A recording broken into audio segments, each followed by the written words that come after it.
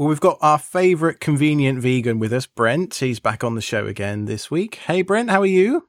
Hello, good to be here in studio to join you two. The Convenient Vegan. That's a great brand. Can I get like a sticker or name tag or something? You better go get the Twitter account quick. Ooh. We've been doing all kinds of projects this week, Alex, so we'll get into some of that in a little bit. That's what happens when you got a Brent around, you know, Project City. Alex knows that too well, I think. We've got a Brent. Chaos. We might not have DHCP, DNS, or a firewall, but we've got a Brent, so... Oh, what did you do, Brent? Well, I didn't intentionally do such things. It turns out, you know, we had a great meal last night, and then I got inspired. And I thought I would continue the electrical projects that I've been doing, mostly focused in the garage. Sure. And that went fine, and I didn't have to ruin too many things. But then I got extra inspired at about 12:30 at night, and I thought... Oh, never start a project after midnight. It wasn't starting, right? It was just... Continuing. Extending. Resuming. And it was an easy one. It was just... Okay. There's a bathroom that just needed a switch changed. That's very easy. How hard could it be? Could be super easy. If it starts with the phrase, I just need to change a switch. It'll only take about 5 minutes, I thought. Yeah, about a 5-minute job. And so, you know, as I do, I turn the power off at the main panel because I'd like to be safe. And I knew it was probably the one labeled living room lights, which it was, turned out. And so I did all my switching and I didn't fix the problem. So I just kind of gave up and went to bed.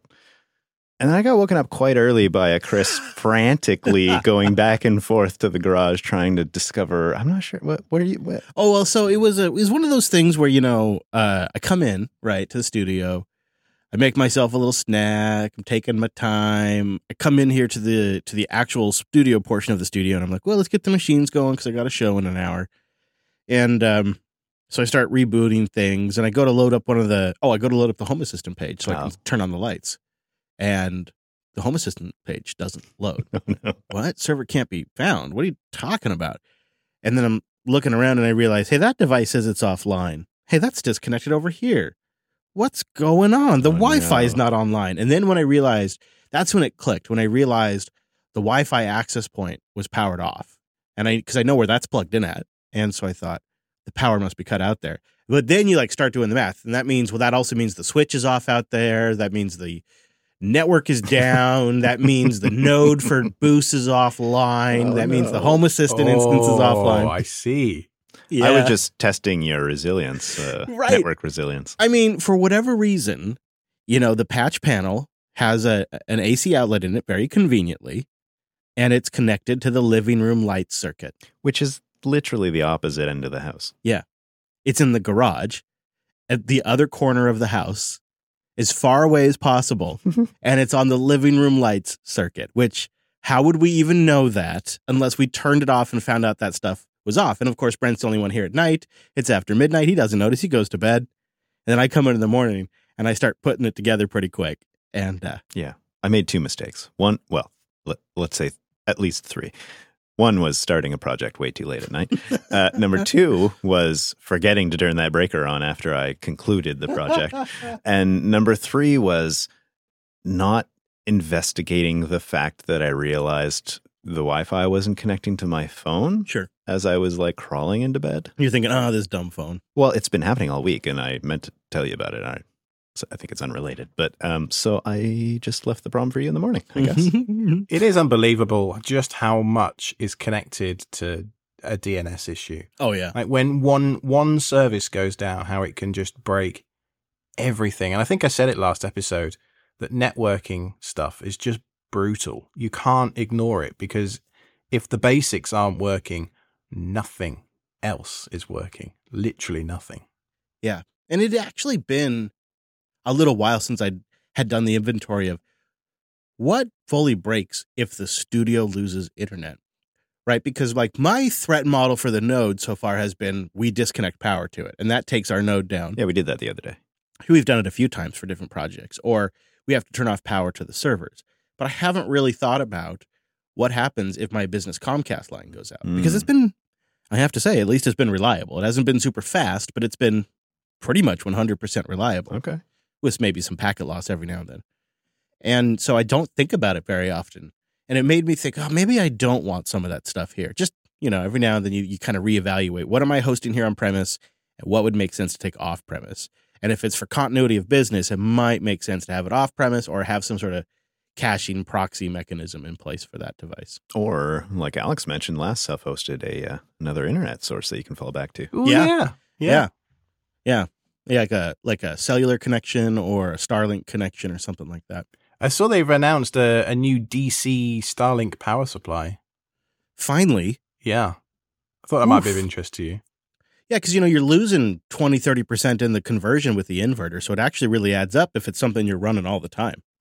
So that's really nice to see. You mentioned how critical networking was, Alex, and I was thinking this is so true, too, for when we go to events, when we're on location or when we're traveling. Like, that Starlink's a big game changer for that. Yeah. But it also made me think of some crazy times we have had over the years trying to get our broadcast equipment work from like Linux Fest Northwest or other events. Speaking of, it was the big 500 for Linux Unplugged this week. Congrats, gentlemen. Congrats. Thank you. Thank you. Gosh, how old is the show now? It must be nearly 10 years old, right? Rounding the corner to 10. My goodness. That can't be possible. I can't even believe it. You know what also that means, Alex, which is also for the long timers. It means that LUP is officially older and running longer than Linux Action Show. At least when it hits 10 years. But in terms of episode count, it's older than Linux Action Show now. I found an old last sticker in a drawer, and it ended in 2017. I don't know how that's possible. That's wow. That's crazy. Wow. Anyway, the big news in LUP 500, for those that aren't aware, is Jupiter Broadcasting are working with the Linux Fest Northwest organization crew. I think he's intertwined himself as part of the organization there to bring Linux Fest Northwest back from the dead. Yeah. This is the conference. Is established in 2000. And I remember that first year I went with my high school teacher just to kind of just figure out what was hot and new. I learned about MySQL from this conference, which is crazy. And then later I got to talk to one of the core developers of MySQL at this conference. It's a super high signal conference because it's put on genuinely by a community. It's not a corporate event in any way. Mm-hmm. And so it draws the doers, the developers, the creators of these projects, and not the salespeople. And there's so many events you go to where you interface. If you go to a booth or you go to a session, like they can't answer any questions. It's all managed. It just doesn't have that vibe at Linux. Would you like a sticker though? Yeah, I would like a sticker. Or a pen. Yes, I would like. Yes, I like all the swag. Yes. Yeah, we're gonna have a booth. I've invited our buddy Noah to join us too, so lovely. I think it'll be like an Ask Noah combo JB booth, and we're gonna have Lady Jupes there, grilling up foods. Hopefully, some brats at the front of the line, and just having a great time. Hope to have the whole crew out there, and it's gonna be in October 20th through the 22nd at the Bellingham Technical College. It's a fantastic venue because it's a technical college. So when you go to a talk, that talk is in a classroom with like desks and a projector, and it's meant to hold like 30 people or something like that. And then they have venues. And then the town of Bellingham is a quintessential Pacific Northwest gem with just like a really quirky vibe and tons of places to eat and lots of great breweries. So you can just check all the boxes at Bellingham. And we'll be there. Our crew will be there with bells on, hanging out, probably doing after parties and whatnot, I imagine. I'm planning a very exciting road trip adventure. I'm trying to find a way to get my Golf over to the Pacific Northwest. Oh, man. I might ship it. So I might great. drive it. I'll drive it. So we can go tear up some mountains. Do you remember, was it 2019 with Noah in that rental car? Yeah. Well, I remember Wimpy and Popey and their American muscle car. Yeah, for sure. Was it a Mustang? No, it was a Charger, I think. Oh, yeah. Yeah, I think with the little yellow prongs on the front. they really got themselves a great car. It's a good time. If you've never been to a true open source conference, the Linux Fest Northwest for me is a real gem. Obviously, I made some connections personally that led to this show that you're listening to right now, with Chris and Brent and the Jupiter Broadcasting crew. But I also made loads of friends outside of that too at Linux Fest. And you just can't put a price on that human connection. And I don't think these days we really get enough of that. There's a lot of talk in, IRCs and Discords and listen to me, IRC. We don't use IRC anymore. Who am I kidding? Anyway, there's lots of talk in various chat platforms, which is great, but we don't really interface that much in meat space these days. And Linux Fest Northwest really is, for me, a highlight. And I'm super glad it's coming back. So we'll do a live LUP, I believe, because that's going to be on the Sunday. I assume I'll stay for a few days and we'll do something in studio with SSH as well. Maybe even some kind of a crazy Friday live stream, tequila-powered live stream, perhaps? Whoa. I like that idea a lot. I think I'd love to hear a talk led by Alex. Just going to put that out there. So pressure him to see if he can come out with something. Oh, I did that last time, didn't I? Yeah. Yeah, he did. I like that talk. I think he could do another one. Oh, you don't need to hear me talk. Who wants to hear me talk about anything? Jeez. Oh, you're so for it. Jeez, you know what you could really, Alex? You could do a Home Assistant talk and just spend 90% of it giving a tour of your Home Assistant setup and talking about how you did it and what it does. People would love that. Maybe. Because you could visually show it at a talk, Oh, yeah, using Tailscale, I could just bring it right up. Yeah, right there on the projector. So, I would watch that talk. I think I'd love that, actually. I think Home Assistant's won the war since the last time, too, really. Back then it was kind of a bit of an upstart, but now it's kind of, if you're not using Home Assistant, you're kind of holding it wrong. Right? Oh, you're going to get the Hab guys so worked up. I know. But I think you're right. I'm going to double down on what you just said and say +1. They're really just kind of growing like crazy with hardware partners.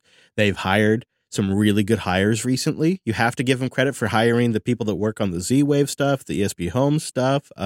They have somebody working now dedicated on voice, and they're doing the year of voice. They're really pushing things forward. And then, of course, they're on the front edge of Matter, integrating Matter as that becomes more and more available. I like it. I like what they're doing. So, I agree. I think they have become the one to beat. Big question, though, is I hear there was rumors of grilling and brats at the fronts of the line and stuff. Yeah, that's true. Although nothing yet totally locked in for that. One day. No, it's a way out. Yeah, one day. Yeah, we'll have it all figured out. I'm very excited. Oh, we should give the URL. We should let everybody know that if you want to learn more, linuxfestnorthwest.org, and we'll give you an update as it gets closer. Yeah, we do need you, audience. Please don't just think somebody else is going to do it. Please spread the word of this conference and help us bring it back from the dead and make it a huge success. Yeah, if you're going to be at scale, maybe mention it at scale. Spread the word at scale. Yes, please. So we finally decided to get our act together and move the servers out of the garage. If you couldn't believe it, it's finally happening. And we kind of did a little bit of a survey of the studio because it's a house. And we tried to figure out where's the best place to put this. You got a rack, you got a few systems on there, you need power, you need Ethernet, you need a good amount of power, you need a good amount of Ethernet. Cooling. And then there's cooling. The question is, where is the nearest cottonwood tree? Right. And yeah, you don't want any exposure to cottonwood. So we looked at various locations and determined that upstairs, which is really the most residential area of the studio, but has my office, so it's already kind of used for work purposes. And we decided to put it upstairs where I just basically had a CRT with a Super Nintendo for like some classic gaming. So it wasn't like vital space. It was just rad space. And put Brent's custom built rack up there. And then you and Jeff proceeded to pull a bunch of Ethernet and power. And you seem to find a pretty economical way to do it. Yeah, we quickly discovered that it didn't quite have the infrastructure we needed, but we knew with Jeff and I and many hours of work, we could surely come up with something. But Jeff had a brilliant idea of, instead of running new runs from the garage all the way to that area, which is like, a floor up and kind of convoluted to get there through a firewall and such, he had the brilliant idea of pulling lines that was in your old office, which is, the bedroom next to where the server is, and just kind of taking the lines out of the wall there and flipping them to the other side. And it so turned out that the distance was identical. So we were able to take those Cat6 lines, which you had some foresight there and running some good cables, and just kind of gingerly rerunning them through the walls. I had to do a little bit of like insulation diving and put the respirator on, gentle investigations of what to drill through. Did you bring the bunny suit? Did you go pick up a bunny suit? Jeff brought 4 bunny suits. Really? Yeah, one of them, Talk about coming luckily, prepared. That's incredible. one of them was missized and fit me perfecly. So it was Didn't too fit small. him at all. I see. Okay. Yeah.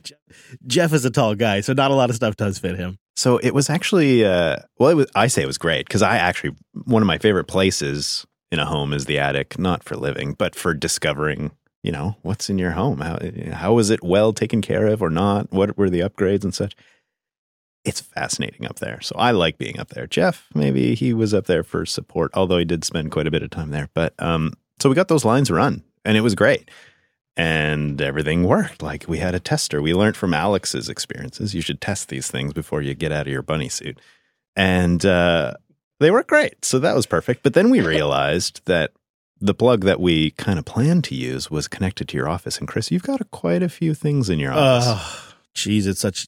You know how it happens. Now I've got stuff running production in my office, which I swore I'd never do, and then I've got way too many monitors, and then I've got my laptop going, and I got a big speaker system going, and I got all kinds of lights because I got to be a fancy boy with my lights and my lava lamps and my LED cubes and all that kind of stuff. And so, it's not a horrible draw, but it's enough that like if I add a space heater or maybe you want to run a portable air conditioner in the summer, I can trip the circuit. I can pop the breaker. So it's just kind of at that threshold. So we did decide, well, maybe we could do something about that. So Jeff and I put on our second set of bunny suits, and we ended up running some power to that corner and pulling the power from a variety of places. Now, we accidentally, turned the wrong breakers off or made our Bitcoin node go down. So it was adventurous and kind of hairy there for a bit. But in the end, we got loads of power run there, which makes us feel good. It's on a circuit that's not overloaded by any means.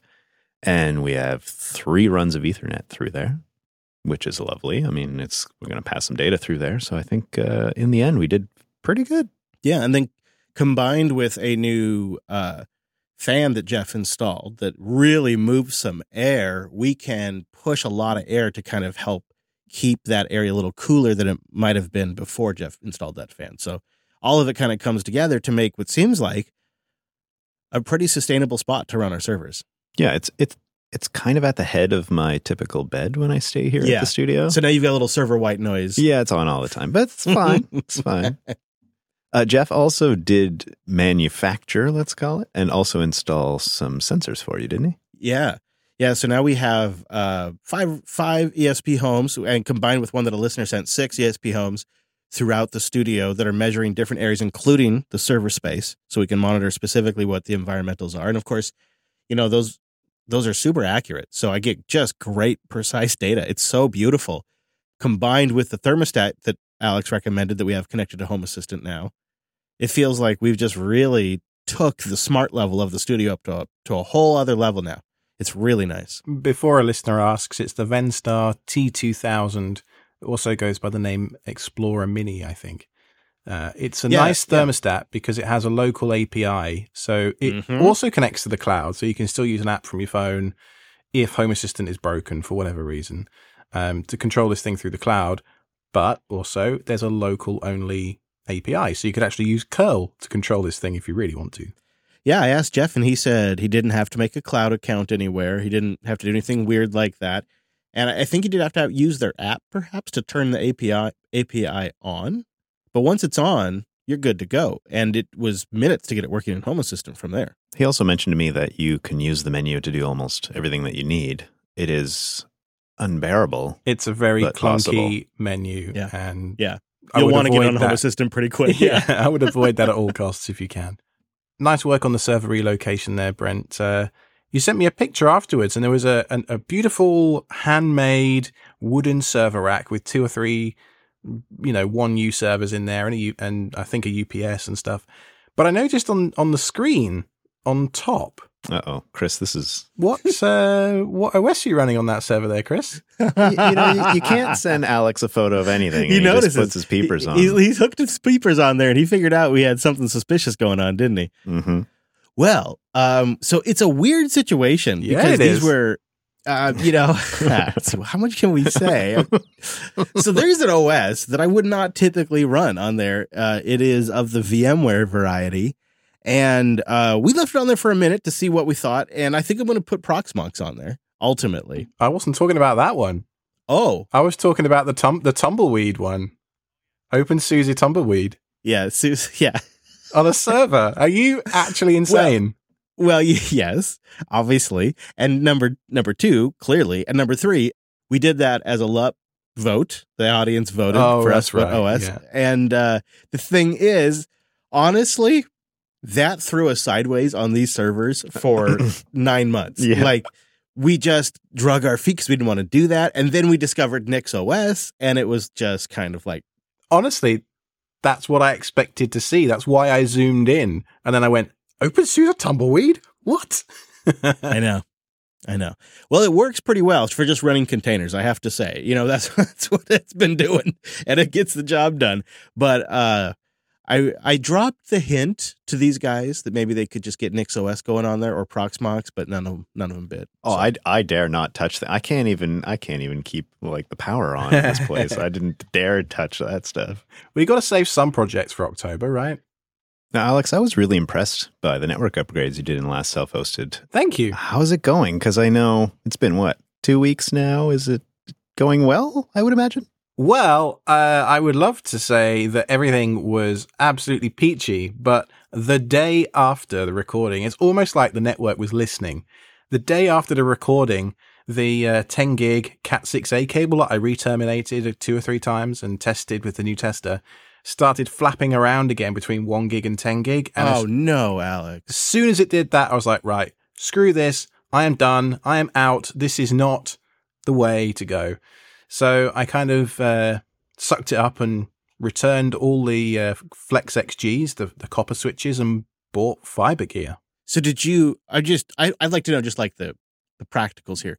Did you get the new stuff first and swap over and then send it back? Did you go to intermediary gear in between? Like, how do you just swap out? Like, how did you do that? Yeah, my Amazon return list this month is quite long. They're going to ban you pretty soon. Now, Unify, frustratingly, even though it was an issue with getting the equipment actually working, still charged me a 15% restocking fee. So on 2 $300 switches, that was not an insignificant amount of money. So anyway, what I ended up doing was going down the fiber route. So I ran a new pair of 50-meter OM4 multi-mode fiber strands. These things are absolutely magical. They're plugged in at both ends to 2 Unify aggregation switches. So these are 8-port 10 gig switches. And then I've got a couple of SFP cables going into both of my PoE switches, both in the basement and upstairs. So I've got 2 gigabits worth of link aggregated bandwidth between the 10 gig switch and all of my gigabit devices, like my cameras and Wi-Fi access points and that kind of thing, both in both ends. There's a picture in the show notes if you want to visualize what I'm talking about a little bit, because trust me, even as the network admin, there's a lot going on. Yeah, this is beautiful, though. I love that you did yet another network diagram. Yeah. Huge thanks again to Poverty Panda. That poor guy has just been my sounding board for what feels like the last 3 years trying to get this project finished. But I've taken the advice of many audience members, and I ran Conduit, and I ran the fiber through Conduit so that it was nice and safe, because I understand it's quite fragile in comparison to Ethernet cable. I didn't have any issues pulling it at all. It was perfectly strong. I had some fish rods, some metal fish rods, and the electrical taped and fished it through that way, and it was absolutely fine. So I used the 1-inch Schedule 40 conduit that you can get from Home Depot. So it's about 1 inch diameter, and you can get little boxes like junction boxes and that kind of thing. Drilled a few holes in the house and woke the baby up a couple of times. That was not flavor of the month, but sometimes. This is a real project. You did I did it properly. Yeah, you did conduit, you're drilling holes, you're routing stuff, you're building this to last, which takes time, Alex. Yeah, and there was a lot to learn too, because the reason I didn't do fiber the first time round was because it's a little bit more expensive, probably 10 to 20% more expensive than sticking with copper. That's actually not so bad. I thought it was going to be 50. Me too, yeah. It isn't that bad. And the reason is primarily that the transceivers that you need on either end, so if you're not familiar with fiber, there's a whole like world of stuff you've got to figure out and understand. You have the switch, and then that switch has a little rectangular hole in it where you need to put in a transceiver, and that speaks to the switch through a little, what looks like a little PCI almost kind of connector, like 4 or 5, 6 like little copper pins that go into like a port inside the switch. That then converts the signal into either light to go down a fiber optic cable, and you can get transceivers at different speeds. So you can get 1 gig, 10, 25, 40, and 100 gig transceivers, all of which are rated over a certain distance. So anything under 300 meters is pretty much table stakes for fiber. You can go kilometers, which is what obviously ISPs do with fiber using single mode fiber.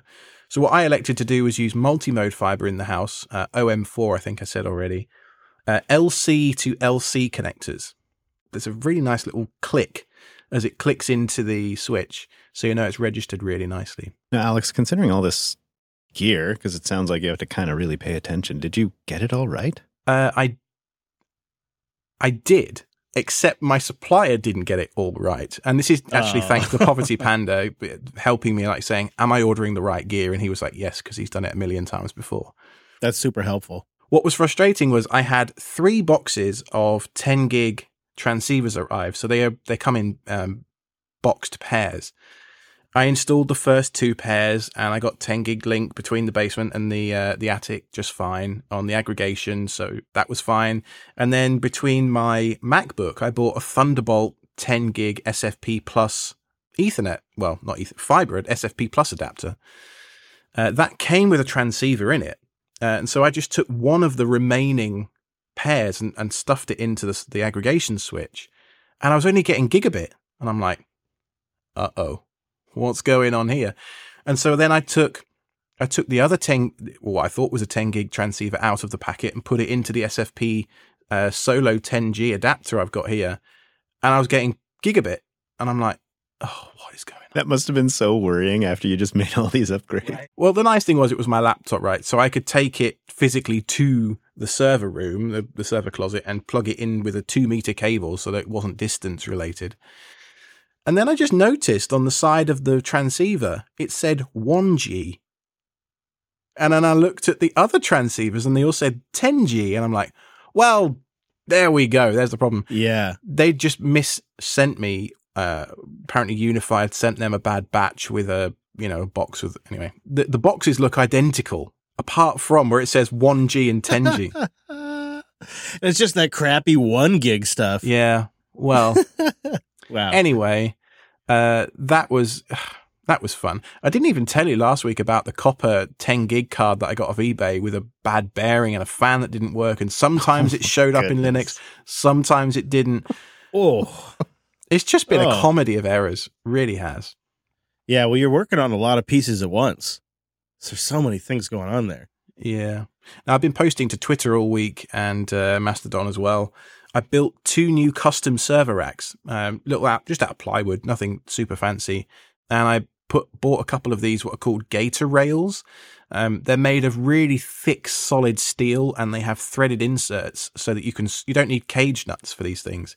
So you can just screw basically directly into the rails, and it's for network gear that's not heavy, like a server would be. It's absolutely perfect. It's all you need.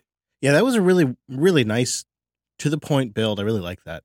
It's a great example of why I wish I had better woodworking skills, because you can just purpose build that kind of stuff. Well, I mean, I could have spent $200-300 on metal racks that wouldn't quite have fitted my space. Like in my closet behind me in the bonus room, space is really limited because I've got this sort of like attic ceiling going on where the front of the house is. So I've only got a few 10 or 12 inches worth of space, which isn't a lot to put 6U in. Okay, well, there's an obvious question. I mean, that we haven't even touched on. Like the elephant in the room, actually. So you did all this damn work. How's the performance? Are you happy with the performance? Are the results what you expected? Did they exceed or undershoot your expectations? I mean, that's what I want to know. It is absolutely glorious. Oh, good. Good. Things have never been more reliable. Things have never felt this snappy. And performance, I'm getting 10 gig all day, all night, the 20 gig aggregation between, it's just fabulous. Wow. All right, good. So you can notice it. You can tell. If anybody's thinking about going 10 gig and thinking, oh, copper will be fine, just spend just that little bit extra, even if it means you have to wait a few months. Just spend that little bit extra. Learn a little bit more about fiber, because I do think it will be the future one day, even if it's not right now, for everybody. And just go fiber. These cables will be good for up to 100 gig, depending on the transceivers I have on the end. I'm never, ever in my lifetime, this is a Bill Gates moment, going to exceed that kind of bandwidth. Certainly not when it's 200 gigabit, aggregated between the spaces in my house. So it's one upgrade that I had to really bend over backwards to do properly, but it's done, and it will never have to be done again. I had a very kind offer from Fuzzy Mistborn, one of our regular listeners who's actually in the live stream chat right now, saying, hey, Alex, I've got a really old small form factor PC. Do you want it? And of course you said, no, I hate hardware. I never have anything to use this hardware for. Don't send it to me. That's exactly what I would have said if I was a sane and rational man that didn't already have 20 computers in the house. Right. But there's always room for one more. There's always room for one more, right? So he sent me an HP ProDesk 600 G1. This thing's got a 4th gen i3 CPU in it. And what's interesting about this is it's plenty. Right now it's running my Home Assistant instance. So I've taken Home Assistant out of being a VM. I've been doing so much maintenance on the servers, swapping in and out network cards and all that kind of stuff. I never, by the way, said in the last segment, I'm using Mellanox Connect X3 NICs, and they're about $30 a pop on eBay each. So you get a $20 transceiver, a $30 NIC off eBay, and then you've got a 10 gig card for your Linux server. Anyway, the HP ProDesk is a really nice little box. It's, I don't know, it's about the size of, how big are these things? 2 or 3 CD cases plus a bit. Like, it looks like aging yourself. It looks like a Wise terminal almost. It's just tiny. Oh, yeah. It's about the size of one of those thin client. Yeah. That's exactly what they're designed to be, to bolt onto the back of a screen or something in an office. Okay. And this thing is pretty cool. It runs very quietly. It takes up almost no room. Performance for Home Assistant is great. So I thought, let's run it through its paces. Let's look at the energy usage, because that's obviously, for an always-on box, quite important. This thing draws anywhere from 15 to 20 watts at idle, and under a peak load using STUI and stress, I managed to get it to go all the way up to 47 watts. Idle could be a bit better, but under load is, yeah, it's a 4th gen T CPU, so it's capped. Boy, I mean, for the price, like, I'm looking at like their nicer spec one here. It's $289 shipped. Well, here's the thing. So I then got bitten by the small form factor bug. I've been looking at the Serve the Home Tiny Mini Micro series for the last year or two. Oh, I'm sorry. You bought one of these. He sent you a ProDesk. I see. He sent me one of his old systems. And because I liked it, the form factor so much, and it would fit in one of these nice new network racks. I know, right? See, this is how it's like it's an x86 box, but it's like the power draw of around an ARM machine. It's too tempting, isn't it? Well, this next one that I bought was a Dell MFF 7050. Okay. I actually ended up buying 2 of these because the deal was so good. DellRefurbished.com had a 50% off coupon on these things. So you're sat over there saying $289 is a good price. If you put the coupon code in, and there's no affiliation here, this is just something I found on Slick Deals. If you put the coupon code in 7050 Dell4U on a Optiplex 7050 into the DellRefurbished.com website, you'll get that thing shipped to your door for $138. Jeez, I don't even need one and I want to do that. Yep.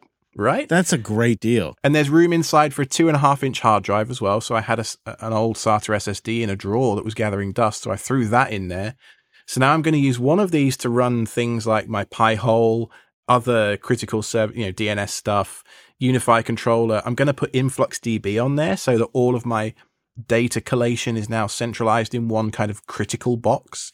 Mm-hmm. I'll then plug that into the PiKVM switch I talked about in the last episode. Link to that blog post in the show notes. But the nice thing about these 7050s is because they're 6th gen CPUs, they use 7 watts at idle. So by comparison, The 4th gen uses about double that, 15 to 20 watts. This 6th gen uses 7. At peak, I can push it up to about 65, but I'm almost never going to be doing anything CPU intensive on these boxes. So I'll have 2 that are the same, one running Home Assistant, and one running Proxmox that's also got a bunch of LXC, network critical services on it. Remember when you used to give me a hard time about having like 4 or 5 Raspberry Pis? And now I'm setting up like big Dell rack servers and centralizing on big servers, and you're going with a bunch of little x86 boxes. What's going on? Yeah, man. It's, self-hosting's a journey. And I think one of the things we try and do on this show is just chronicling how there isn't one right way to do everything. I mean, you're running Tumbleweed over there, so, you better watch your mouth. You can't listen to me. I don't know what I'm talking about. Well, and it sounds like to me that you kind of, we each come to our self-hosted journey at a different point. So, some people might come into it in the small form factor or start with Pis or just an old computer that you happen to have. Some people might just want to start at a totally different end and start with a giant, used server or something like that. So well, that's exactly what I did. When I emigrated, I built a massive 256 gig of RAM dual Xeon box that pulled 300 watts from the wall, and I had a great time and I was super happy. But the downside of doing, I guess, what you'd call a hyper-converged box like that is when you want to take it down for maintenance, we want to put a new hard drive in, you want to upgrade the RAM, there's some kind of an issue with the NIC. Everything on all of your services go down. As my self-hosting journey has kind of progressed, I've become really reliant on several of these services like Home Assistant, like Pi-hole now, we've talked about that, and Unify controllers. And these things, I need these things to be stable and reliable, and just having them all on the same box, the risk is too much. I agree. I'd like to have my Pi-hole on its own dedicated hardware. I think I might go the route of an Odroid, but you're kind of winning me over with these Dells. That's a fantastic deal. The thing about the Odroids is, and they do look great, and I know you're very happy with yours, the case selection for the Odroids. Yeah, it's rough. Stinks. It's rough, yeah. Are you saying you're going to design and print a new one for us? Yeah, that's what we need, Alex. I could do, but honestly, I was trying to hold off spending any more money because, I've already given half of my last paycheck to fripping Unify, and then this deal came up on these Dell boxes, and I was like, for $130, $140 shipped, like that's just too good to ignore, and it's going to solve a lot of issues for me, and it arrives in a couple of days with FedEx, and what's interesting is it looks like FedEx get these boxes into their supply chain because on a sticker on the bottom of the box, it says refurbished by FedEx supply chain. So it doesn't even look like Dell see these boxes physically after they come back from wherever they've been recycled from. That's a complicated deal. That's fascinating. You got to imagine. So next on the list is, I'm going to replace my OpenSense build. We talked a little bit last time about how layer 2 versus layer 3 and VLAN routing can be a bit of a bottleneck if you don't have any layer 3 switches, which I don't. So I will be building there was a post on Reddit just this week about a Lenovo M720Q OpenSense firewall in the making. And this thing has room for a PCIe card. So what this person has done is they've got one of these, 1 liter, really small chassis, and they put a dual port SFP plus NIC in there. And so they're running OpenSense with 2 10 gig fiber NICs. So that will take care of any inter VLAN routing that I need. No kidding. Boy, that would make my Starlink connection run really fast, Alex. Don't you think? Yeah. I hope you're not conflating Wi-Fi with the internet there, but yeah, no, sure. Alex, don't you think? Let's go with that. I think I got to go 10 gig. Yeah, no, I think that'll make it better. Now, in the news today, I came across a Home Assistant CVE. Did you see this? Yeah, we've had it sent in a couple of times too, because the audience is out there. They're watching this kind of stuff. And it looks like it's actually a rather significant one because it exposes the Supervisor API, which lets you do all kinds of things like, snapshots, take things offline, back things up and grab the file. It's a really big deal. Supervisor is their equivalent of Systemd, isn't it? It's their Grand Central Dispatch. It's like everything that is at the core of the Home Assistant OS. Yeah, so it's orchestrating all the containers and the snapshots and upgrades. And so for that to see a vulnerability that's been hanging out in the open, as they say, since 2017 is quite alarming, to be honest with you. And it makes me think you were right all along, Chris, not to trust their OS. I know you've held that opinion for a long time. Well, it's just a really complicated thing to do, right? So anytime you invent a system to manage a bunch of containers or you create your own OS, you're taking on things that corporations like Microsoft and Red Hat and Oracle and IBM have been trying to solve for decades. And it's just a really complicated, hard problem. And if you keep it lean, mean, and focused, it's a little more doable. But in this case, it particularly impacts all of us who are using like the all-in Home Assistant solution. If you're using their OS and or you're just using their supervised setup, instead of just doing how I originally deployed Home Assistant, which was I just deployed the container and it was fine. It wasn't a big deal. It worked fine. And then I wanted all the fancy stuff like hacks and the add-on store, and I wanted the supervised backups. I wanted that too. Yeah, that is where it gets you. I must say it has been nice this month. Whilst I've moved Home Assistant around a few times, I ran it on a Home Assistant Yellow for 2 or 3 weeks, which a listener sent me. Poverty Panda. Boy, Poverty Panda is the hero of the show this week. He is. He's been the MVP of the last month. He's kept me sane. So thank you very much, sir. So I've been using Home Assistant. I ran it as a VM for many years on top of Proximox. But whilst I was screwing around with all these NICs and stuff, it just got to me that Home Assistant was down all the time. So I put it on a dedicated piece of hardware and decided actually I really liked that. Yeah. I've moved it off the Home Assistant Yellow only because the ESP Home compilation, and I've got about 20 or 30 devices to update whenever there's an update, was really, really slow on the Pi. Sure, I bet. Yeah. Even on the 4th gen Intel, it's, much faster. So you're telling me this is going to be a problem that I'm going to have? Well, if you've got 20 or 30 devices, perhaps, yeah. No. But I mean, we all know that the Pi isn't a powerhouse. That's not a surprise to anybody. I actually measured the power draw of the Home Assistant Yellow, and it's 2 watts at idle. I mean, you just can't beat that for a lot. That's so great. Yeah, especially when power draw is one of the major factors. That's like light bulb level stuff, even with LEDs. Yeah, that's really awesome. It's not, it's 2 watts. It's not 7. It's not 20. I mean, it's fantastic. But going back to the CVE briefly, when I was doing the research for today's show, I was pleased to see that there is a real CVE database entry added for this vulnerability. So there'll be a link to that in the show notes. We got some great feedback into self-hosted mailbox. Thanks for that. This week from Bart. They write, "Hey guys, further to Chris's requirement to enforce kids' internet hours, I built a LAMP-based system that pretty much does that. My kids have grown up a wee while ago, so the project is abandoned now and ready for some spare parts. It's based on redirecting DHCP and default gateway and some IP tables foo to direct devices based on MAC address to a Squid server running a simple redirect which made every page into a picture of a kitten telling them to go to bed. How's that for evil?" That's hilarious. How wonderful is this? That is so hilarious. Go to bed. As a kid, that would be so infuriating, wouldn't it? Oh, yeah. It's deliciously evil. I love it. Good job, Bart. I also got some tips, just using a little bit of cron on the Pi hole and things like that as, another hot tip.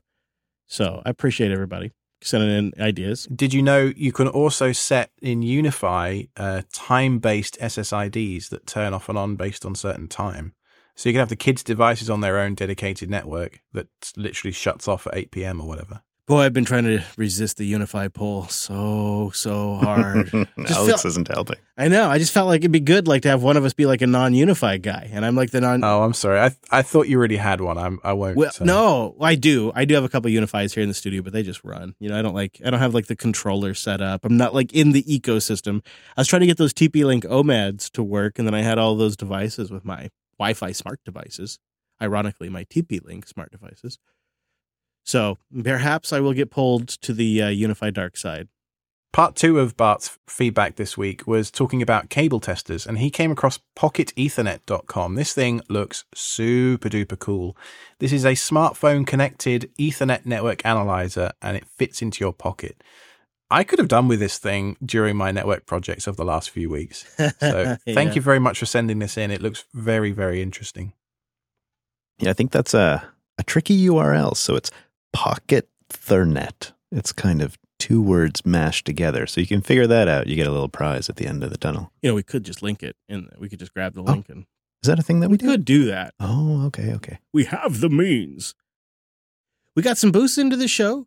We'll read some of the top boosts that came in this week. The hotel guy boosted in with 132,222 sats. Ho, ho, ho! King Ducks. Hello from the UK, longtime listener, first-time booster. Here's my origin story. I started listening after Alex was on the Home Assistant podcast. Hey. Wow, that was a long time ago now. Yeah, it was. Maybe they should have you back on, Alex. Maybe. Lord knows I've shilled for Home Assistant enough on this show. Yeah, let's do it somewhere else now.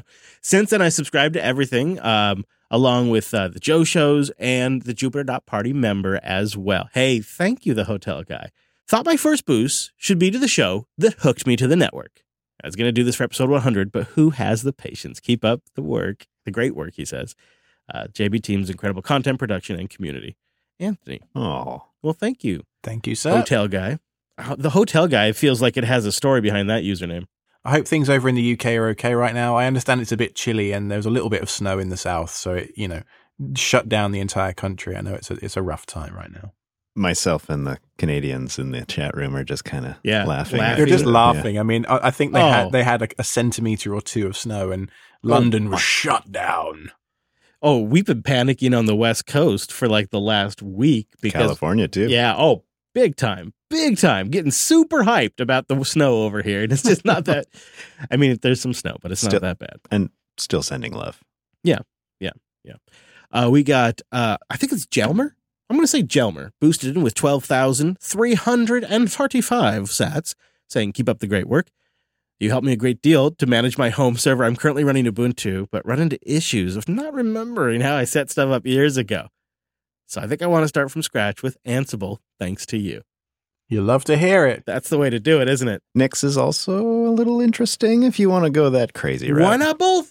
Oh. Why not both? One of these days, I will convince one of my co-hosts this evening that Ansible is the way to go. I can't promise you which one it will be, but one of these days, one of you two will see the light. I think it will happen. No, I don't disagree at all. I could see the advantage of it, especially for the JB infrastructure. I've tried writing code for Brent and it still didn't stick. So, I mean, what can we do? Well, hang on. I'm part way into building a new thing that's mostly shut down all the time, but I'm going to get there. Oh. I swear you said that a year ago. Yeah. Yeah, it's been better, yeah. And the year before that, too. Well, it's the primary way that you and I stay in connection. It's there you go. If he did it all, he wouldn't have anything to chat with you about. He's doing it for you. That's definitely not true. We'd be waxing lyrical about Gavin Harrison, if nothing else. Oh. Bob B comes in with 3,000 sats. Says, hey, guys, I do the SRE thing, but I wanted to do a test boost through Alby and my home Lightning node. Nice. Well done, Bob. I managed to send one to the Bitcoin Dad Pod last night, but when I tried the second one, it wouldn't go through. Let's see if this one makes it. So the whole getting that thing set up and doing the whole self-hosted aspect of building all that infrastructure does feel amazing, Bob. So congratulations, you did it. I would like to get a follow-up on, Bob, how you managed to do that. What did you use? Did you use Umbrel? Did you use, I don't know. Right. Nix what is it called? Nix Bitcoin. I mean, there's Umbrel is one, but yeah, there's Citadel, there's Start9, there's so many ways. Or you could really just put it on any box that, can run a container. You don't got to do nothing fancy. You don't got to make a big deal about it. Sorry. You know what I'm saying? User 3508 probably didn't set their usernames. 25,000 sats. Chris in numbers tonight. It's not working. They write, love the show. I love that you keep my own self-hosting projects queue full. Cheers. Yeah, I know that one. And then I love this one. Faraday Fedora came in with just 404 sats, but they wanted to know, because we got this one a couple of times, Alex, do you mind sharing what cable analyzer you bought recently? It was the Klein Tools VDV 526-200 Land Scout Junior 2 Ethernet cable tester. That's a really quick and snappy model number there. Yeah, that's easy to remember, right? Just rolls right off the tongue. No problem at all. Yeah. Where do these product designers get these names from? I mean, what's wrong with saying Klein Cable Tester 1, 2? I know. BMW have it right. The M1, the M2, the M3. Simple. You know which one is, I mean, they're actually not necessarily better than the next one. They all serve different classes, but you kind of know what I'm saying, right? Just 1, 2, 3, 4, 5. We have a system. Use it. And Alex, after what? It's been 2 weeks since you've had the cable tester. Any further review on this thing? Well, I like the cable tester for Ethernet, but I'm a fiber guy now, so I need a $20,000 fiber tester next, right? Mm-hmm. You can't just plug in an SFP into that, baby? I wonder if Fluke just has like a lease program direct. You could just start leasing that stuff from Fluke. I would genuinely like to rent one for just a month. Yeah. And just, with the Ethernet issues that I had, I've in the last couple of weeks, I've gone through and re-terminated every single keystone jack in the entire house, all the punch, like everything. And I think that might be contributing to why everything's better than ever. But I just punching it down and then hoping doesn't feel like the best strategy to me.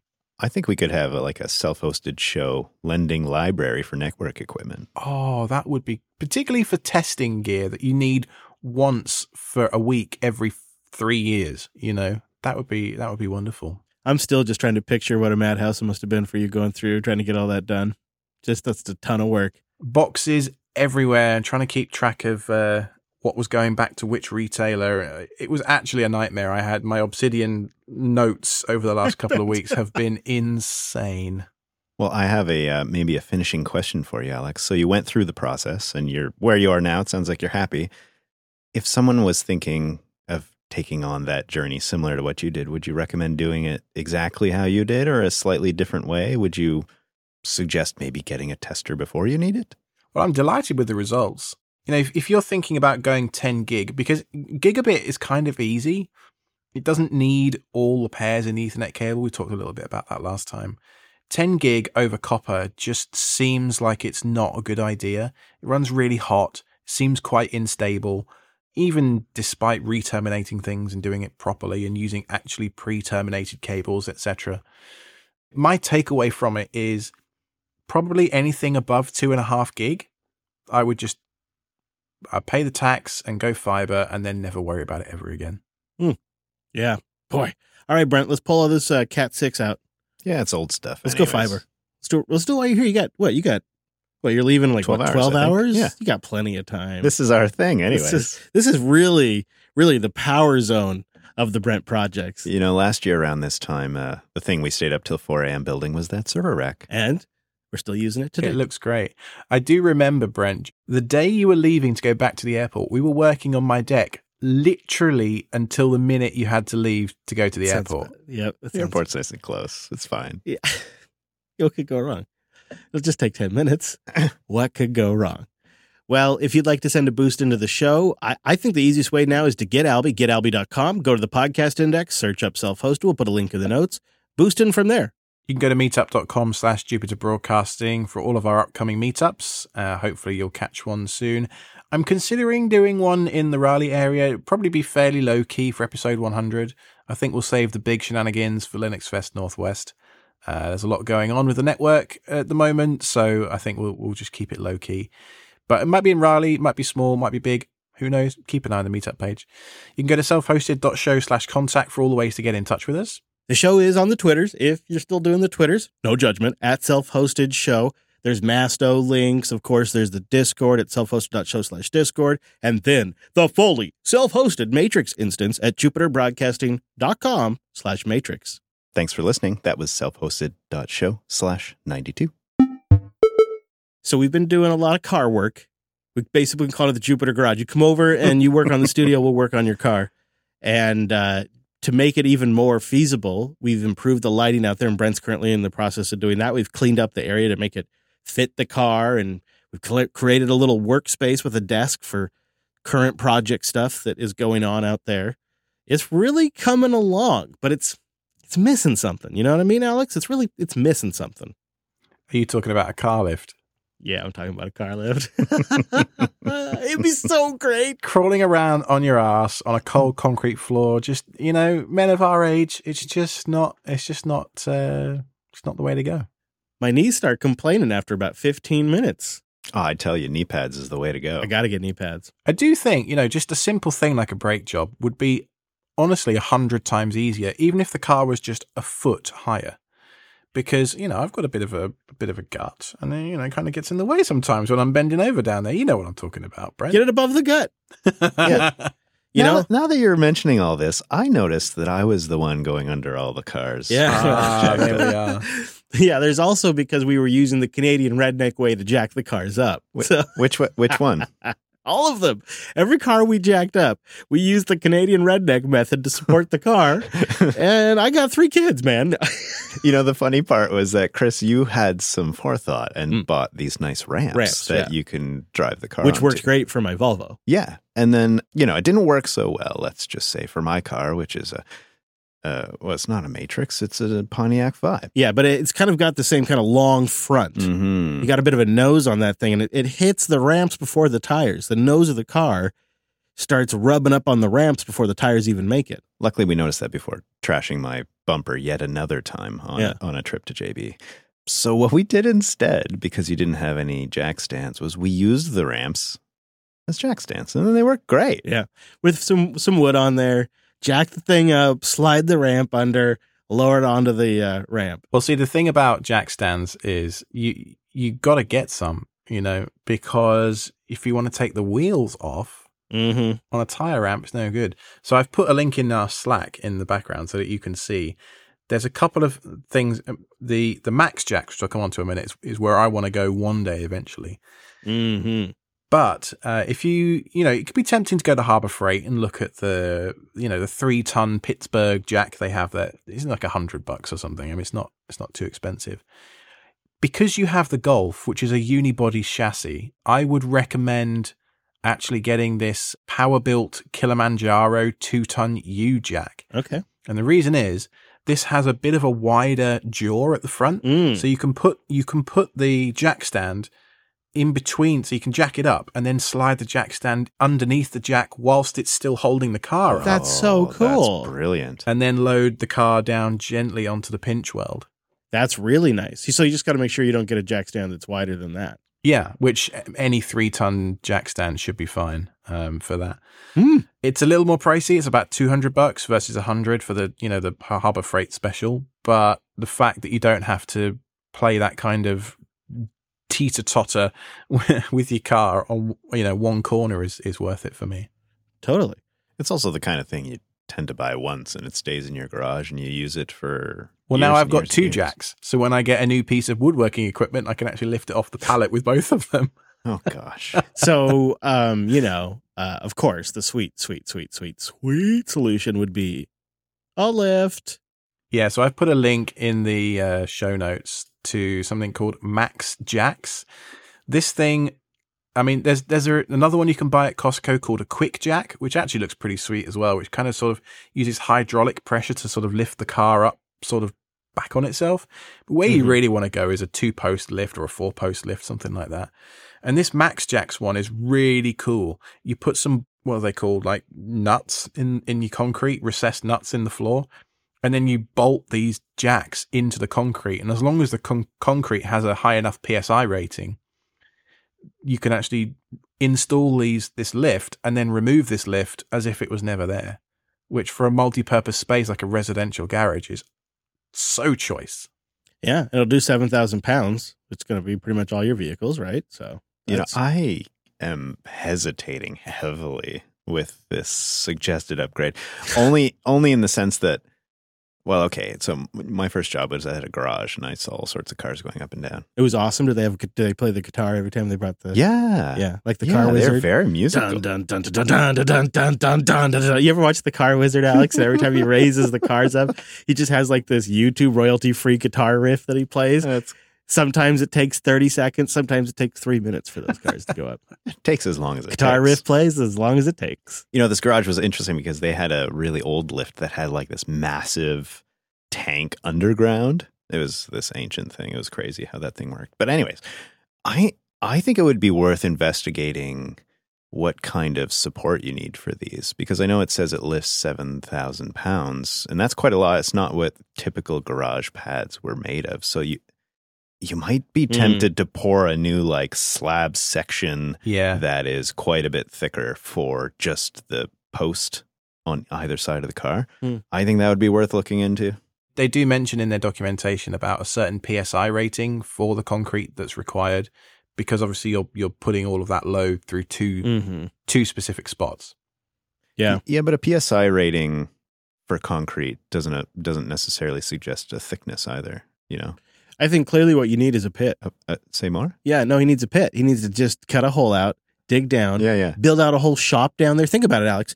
If you went the route of the pit, you could basically have all your tools down there. So it's also like storage for all your stuff. And then you're just working down there. You got everything. You got shelves, you got lights, you got a mat down there, and you're not lifting anything. All the oil change places do it. Yeah, I think you need a pit, not a lift. And then every time they go down there, I have to shout, aisle 3, oil change complete.